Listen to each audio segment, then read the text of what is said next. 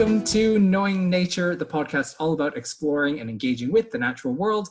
My name's Victor, and in this episode, we've got a journal club. So I'm joined by a few colleagues, and we are going to be discussing a paper. Welcome to the show, Joe.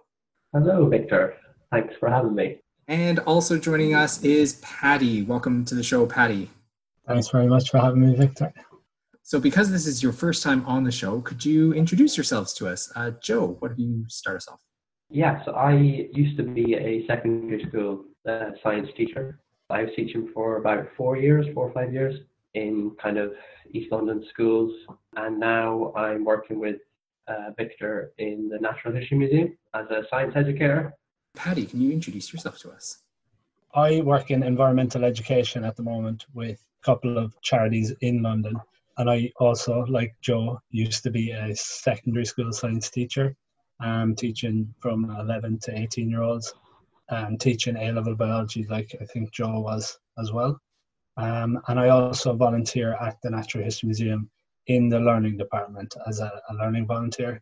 Excellent. So that's why I thought you two would be really great for this episode, actually, because the paper that we're discussing in this first Journal Club one has some implications, I think, for science education, and both of you guys have taught science in schools and have also been involved in teaching science outside of schools. So it's a great perspective to have on this paper, I think. So the paper that we're talking about is called Unquestioned Answers or Unanswered Questions, Beliefs about Science Guides Responses to Uncertainty in Climate Change Risk Communication. This paper was published in the journal Risk Analysis back in 2012. It's by Anna Rabinovich and Thomas Morton.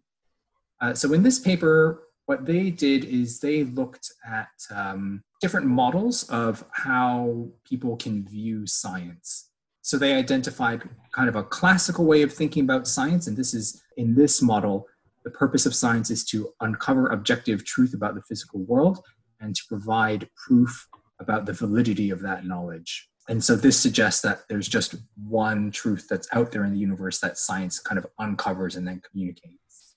The other model that they identified, they call the Kuhnian model, and this is articulated in the writings of Karl Popper and Thomas Kuhn. And in this model, science is a series of ways of seeing the world, what they call paradigms.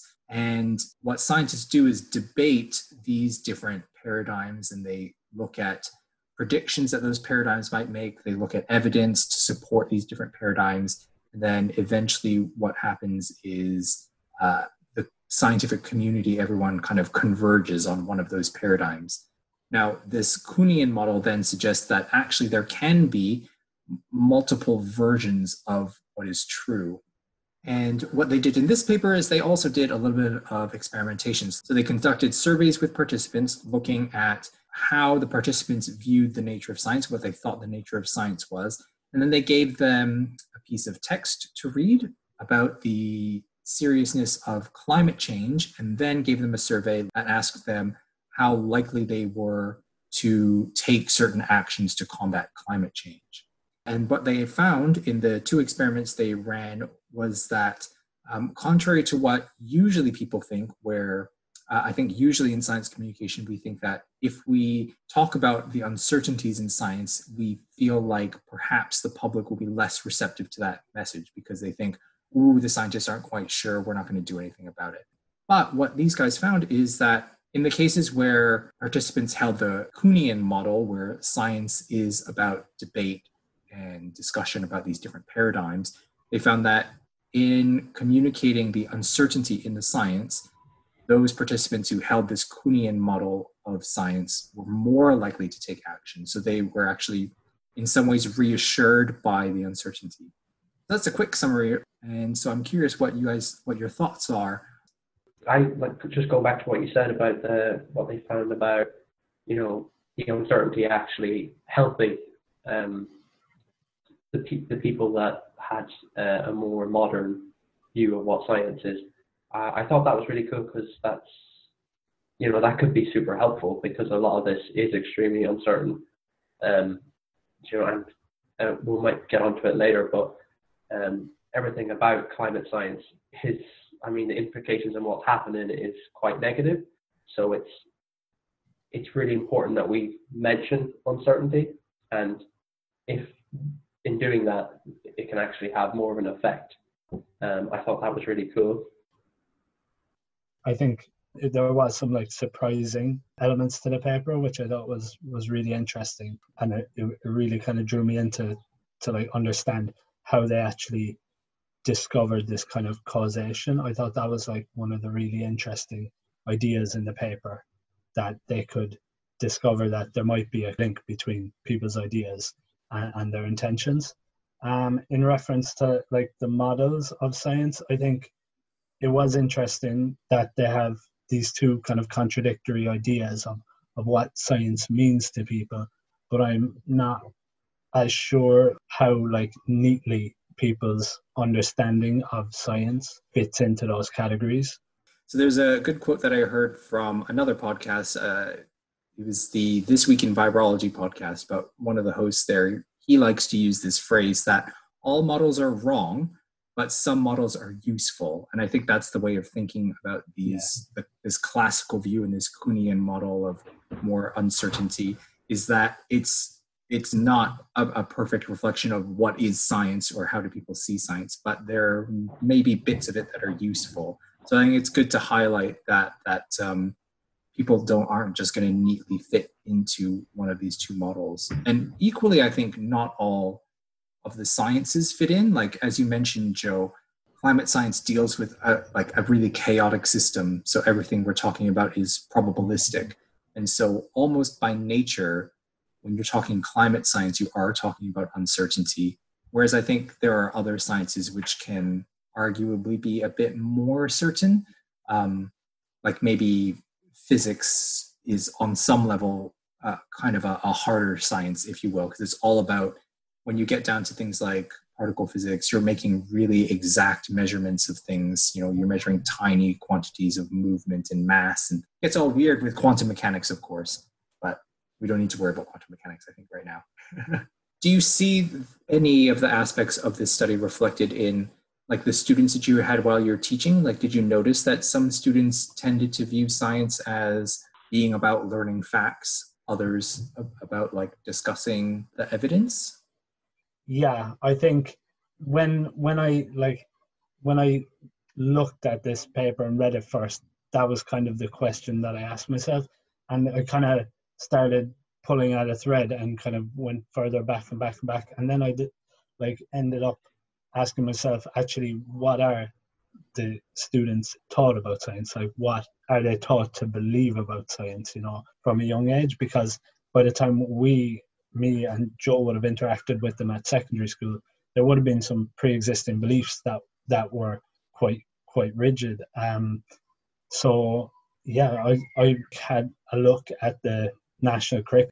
It seems to me that it starts off very much with stuff like measurements, tests, classifying, identifying.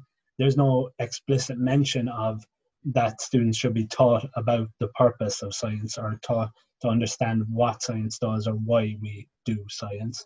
But the information that they are taught about at that stage seems to lend itself very much towards a more classical model, and there's no explicit discussion of this idea that there may be things that we don't know the answer to. Whether there definitely are things that we don't know the answer to, there may be things we'll never know the answer to, and this kind of more contemporary Kuhnian model doesn't seem to be integrated very much into their early years of study anyway.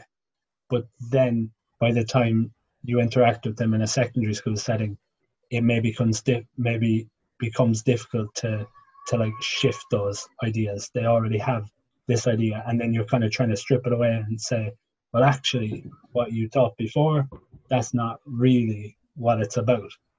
And it becomes difficult to kind of mold that new idea that science is more about questioning and more about trying to prove things wrong rather than proving things right. Yeah, much the same. I think the whole school system and the whole way the exams work and everything, I just don't think it doesn't lend itself to the idea of science and the way science works. It's very much like right or wrong answers. Even the subject science itself, and I think me and Paddy have talked about this before, the subject science isn't it's not reflective of how actual real science works. I mean, you've got practicals in there, but it's just, there's no space for them to breathe. There's no space, there's no time. And I know inquiry was quite a big thing that they've tried to push through recently. But my experience in schools is that it just doesn't happen because there's no time to let it happen. Because you don't want to get in trouble by your line manager for not getting to a certain point, and B, you don't want to let the kids down. You don't want the kids to come back to you and say, "Oh, sir, you didn't teach us this thing. It was on the test." Probably get to this a bit later when you talk about like the methodology and stuff, but I think the idea that that comes out towards the end, that the audience's ideas of science are malleable, is really important. And obviously that's what a lot of secondary school teachers are dealing with, that scenario of trying to convince them that there's more to science and there's more to this kind of big umbrella term than they understand it. But then just as you're introducing that idea, it becomes like this very pressured environment where students have to achieve a certain grade and have to know certain pieces of knowledge. And that's where, like, I would say some resistance comes in with the students then, and you start to see students become frustrated at the idea of uncertainty. And I think earlier, Patty, you make a really good point that by the time you see them in secondary school, they're in some ways like really set in seeing science as one type of thing. And so even if you have like a really supportive administration, you know, you're at a school that really wants to try and teach science as a process, it can be really difficult to mold the student's view of science, right? To change it. Because while in the paper they did suggest that, okay, your view of science is malleable, at the same time, what the paper says is that if you hold this view that science is about just uncovering truth, it makes you less likely to receive messages about uncertainty in like a positive way, right? So what might happen is you could see that a student has this view that, no, science is about just knowing facts and truths, and you're trying to tell me that some of these things that I learned are not quite so certain. If they're really set, then they're more likely to reject that message, right? As like, oh, you don't know what you're talking about. My other teacher said it's definitely this. You're saying maybe it's not, and you're saying maybe, so you're wrong, right? That you can see the possibility of this viewpoint. So if we sort of go back to limitations of the paper, one of the things that I saw is between their two experiments, the second one that they did, they tried to alter the participants' views of science by giving them a piece to read for any of their surveys that was supposed to be about the nature of science. And one group, what they read was that science is about facts, it's about uncovering truth. The other group read basically that science is more about, you know, discussing paradigms, and science is a bit more uncertain. And they found that it did shift their beliefs. But my problem with that is that from what I read in the paper, they did not measure the participants' views on science before giving them this treatment piece to read. So it seems to me like they don't actually have a particularly strong argument about malleability. They found a correlation between the treatment groups and the views that they were trying to achieve with the treatment. So the group that read that science was more concrete, that group, when they measured it, they tended towards this more classical view of science. And then the other group that read the other piece, they tended towards the Kuhnian kind of view of science. There was a correlation there, but they didn't actually measure for causation. Yeah, that's a really good point, because I found that like quite a compelling piece of evidence actually, and now that you mention that, it kind of it untangles it a little bit. Yeah. In other research about trying to change people's views on things in behavior science and social psychology, the evidence is that once you hold a view, it's quite difficult to change it, because when you're confronted with evidence to the contrary, you tend to become defensive. So you tend to like solidify your views, actually. I think when you look at this paper in the context of other research, that piece about views being malleable by something as little as reading one piece of text is a bit questionable. Yeah, Yeah, absolutely. that's interesting that you like kind of talk about like that defensive nature, because I would definitely have seen that kind of attitude happen in young people towards certain topics. And I know like there's multiple different factors. You also mentioned earlier about like my other teacher says this, or students learn about science from way more than just their science teacher. You know, they learn about it from the media, from their cultural background, from their parents, from their friends, everything. Like they're always interacting, forming these ideas. And one of the concepts that would have caused like some controversy where there shouldn't have been controversy from my point of view in the classroom were these kind of topics where there was some like uncertainty, like the Big Bang Theory, even natural selection and stuff. Students had views for various different reasons: cultural, religious, consumption of information and media and things. Students had views that caused them to become defensive when you presented this idea, and you presented this idea of uncertainty. They like I would have experienced that defensiveness, and yeah, it kind of does lead me to question how easy it is to change people's views on different things. I've encountered it on a more, even on a really simple thing, like a really simple example of this defensiveness of views that you already have is kids who they must have read somewhere or heard somewhere, or maybe they just made it up, but like, they'll say that, oh, there was this dinosaur and it was like 1,000 meters long. And you're like, really? Where did you hear that? I don't think that's quite right. And the kids will be like super defensive, right? Because they're like, no, I definitely read it. This fact that, I read it one time, even though, it's like, this is not true. This must be an exaggeration picked up from somewhere. Who knows? But the kids get really defensive about it because it's the thing they already know. And no one likes to be wrong. Yeah, and there's like this like tangled web of, as an adolescent, as a teenager, they're like creating this idea of themselves and their being, their culture and everything, and they sometimes take these ideas that are different to theirs as kind of like a personal attack, or as like kind of like trying to tear the fabric away from what they already know. So what are your thoughts on how we might go about incorporating the results of this into, let's start with teaching about science, because we've been talking a lot about that. I think there should be more of a skeleton, or like at its core, it should be how science works, and then the content should be built on top of that. And it should not be as packed as it is.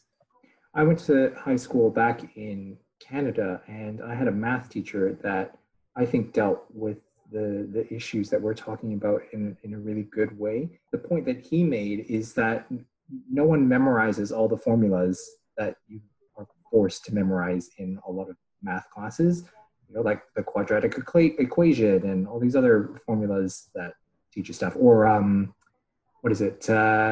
If you're doing trigonometry, the values of sine and cosine of different angles and things.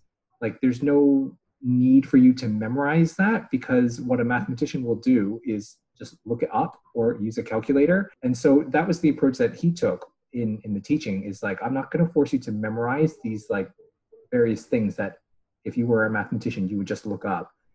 Instead, his focus was on teaching us how to actually use the equations and formulas and how to interpret what the results meant. And I think that you can perhaps take a similar approach in science, is kind of recognizing that there are certain parts of science that if you were a professional scientist, you would just look up the values of, right? You wouldn't memorize. And then eventually, again, if you were a professional chemist or something, the stuff that you dealt with all the time, you would memorize it eventually. But, if you just don't have a great memory for that, you just keep looking it up. What's really key is knowing what you need to do, what you need to look up, and how to use it and how to interpret the results that you get. It's the skills and the process. Is all the content you can always look up, but picking up the skills is much more difficult, right? Picking up the thinking of the processes that you need to go through is much more difficult. It requires that kind of guided instruction. But again, as you both mentioned, the curriculum isn't quite set up to teach in that way. But I mean, perhaps it can. Also, you're as you both mentioned, because it's not really in the curriculum, teachers can try to incorporate these things, but it's up to the individual teachers. And that kind of means that you need to be prepared for that in your teacher training. Do you feel like your teacher training prepared you for that? I know in my teacher training, I don't, because I did teacher training back in Canada as well for primary school. And I feel like a lot of what we did there was looking at assessment and maybe talking about how to teach subject areas in like fun, creative ways, but not actually how we should teach certain subjects. Yeah, I have a similar experience. I think in my training, it was similarly about creative ways that you can deliver information, or more maybe like discovery learning and stuff like that. But ultimately, discovery learning is, it's kind of building problem solving skills and creative thinking skills, but still kind of aims towards a set goal or a set answer or a set piece of knowledge that they'll have learned that or gained at the end of the process. So I wouldn't feel very comfortable or able, like straight off the bat without any further training, to kind of be able to incorporate some of these ideas. And the most, like, it might be quite a cynical view, but the other, element to that is that you say, if they redid the curriculum and brought this idea into the curriculum, incorporated it in, they redid the GCSE curriculums and the A-level curriculums both within the last 5 years, and they've gone even more like information intensive. They've become even more like didactic in a sense, and there's a lot of formulas, like you say, you're saying your maths teacher didn't make you learn, but I'd love to have not had to make my students learn these formulas, but they just wouldn't be equipped for the exams. And it seems like you feel like you're doing them a disservice by making them learn these pieces, little snippets of information that are probably almost certainly going to leave their brain as soon as the exam is done. Like, I think there are opportunities though because now the three of us, we all teach outside of the normal classroom settings. And I think there's some room there to teach science in this different way, But that being said, we all still teach classes that come to us from schools. And so there is still this pressure to cover, key facts that are mentioned in the curriculum. So it really, I guess if we do want some kind of systemic change, it really needs to come from the curriculum, from the system, because it's much more difficult to approach it as individual teachers. So what about communicating about science? Because that's something that we all have moved into a bit more, I think it's fair to say. What do you see are the implications of this paper on how we talk about science? One point the paper made is that people are less likely to take the message you are trying to communicate if they sense like deception or like you trying to trick them in any way. It also said that they're likely to be receptive if it's vague in any way, and uncertainty does not undermine motivations if messages are framed in a more positive way. So we have to be really positive, really clear, and not trying to deceive them in any way. That's all. Those three things are really difficult to balance when climate science is quite dire. Like the real world implications are quite negative, and you have to try and put a positive spin on that. And there are positive spins, like a more equitable world, more social and racial justice and everything that comes with the changes we'd have to make. But I think that's a tough balancing act. Another way of framing things in a positive way is, rather than talking to someone to explain to them why they are wrong, you can explain why you hold the views that you hold. That's kind of a more positive view of it, right? Like, this is why I think what I think, and laying out the evidence. And it can be exactly the same information. I think that climate change is human caused because XYZ is very different from, no, you're wrong about that climate change is human caused because blah, blah, blah. Because, in the latter way, when you are explaining to someone why they're wrong, that puts them on the defensive. Whereas if you explain to someone why you see things the way that you see them, they need to come to you along that journey, right? It's about them trying to understand you. So they're less likely to be on the defensive because you're not launching this direct attack. I did find interesting in the paper, they found that they could present messages to kind of match the view of the person that they were talking to. So if you're talking to someone who holds this more classical view of science, if you give them more certain information, they're more likely to receive that message in a positive way. Whereas someone who thinks of science more of as this process, then actually you presenting the uncertainty in science, the range of evidence for and against, it makes them more likely to accept the message, to believe the scientific consensus that's been arrived at. So I think that's another track that we can take as science communicators, is kind of gauging, okay, what is this person's view of science? What kind of language about science are they using? Are they talking about science as though it's a series of facts? Are they talking about this as though it's some universal truth? Or are they talking to me more about science as a process, as a way of understanding the world, and then delivering your message to match the way that they're talking to you?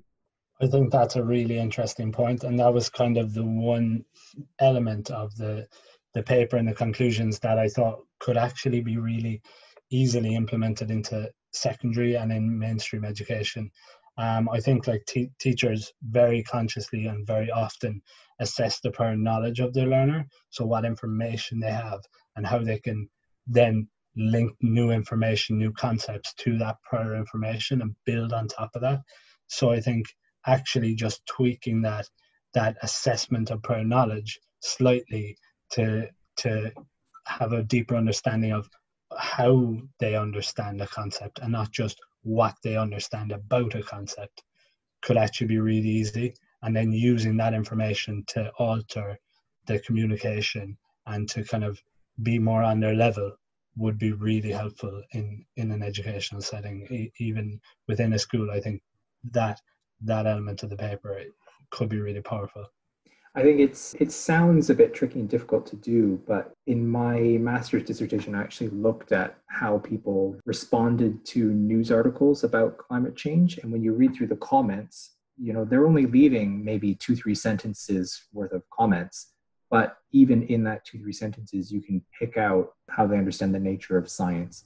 And so I agree. I think that you could assess that in your students. And again, for a science teacher, you've got that class of students for a whole year. So, by the end of that first few lessons you have with them, you can probably get a pretty good sense of where your students are at in terms of understanding the nature of science. Just to go back to something that you said earlier about the idea that there's more opportunity for incorporating these kind of concepts into our current work rather than maybe our previous work in secondary schools. We're still dealing with students and learners that are in a mainstream school setting, but the teachers and the schools bring them to us to get something different. So I think that using that freedom that we have in our different scenarios to be consciously different to schools and not just to be another place they sit down and take notes and learn information is really important. And that really enthuses students as well, the idea that they're actually doing something different to their normal day to day. I think that can really be utilized. Something I found, particularly in Investigate, going straight from a secondary school to Investigate and seeing how engaged the students were and having the freedom to pick whatever they wanted, to explore any specimen they wanted and to ask any questions about it that they wanted. I was always even with year 8s that I see and Investigate, seeing how much more engaged they are and how much more willing they are to learn and to participate in asking those questions. And I always thought that was it's amazing. The difference you see is incredible. Yeah, it's that active participation in generating the knowledge, right?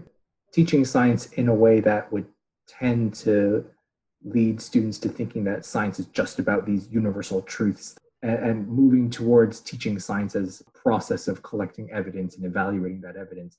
That difference in how you teach it, on the one hand, in the classical mode, students are very passive recipients. They just learn, they memorize things. And then, as you said, if you teach science more as a process of gathering and evaluating evidence, suddenly the students are more active because they have to gather evidence, they have to evaluate it. They're more active, they're doing stuff.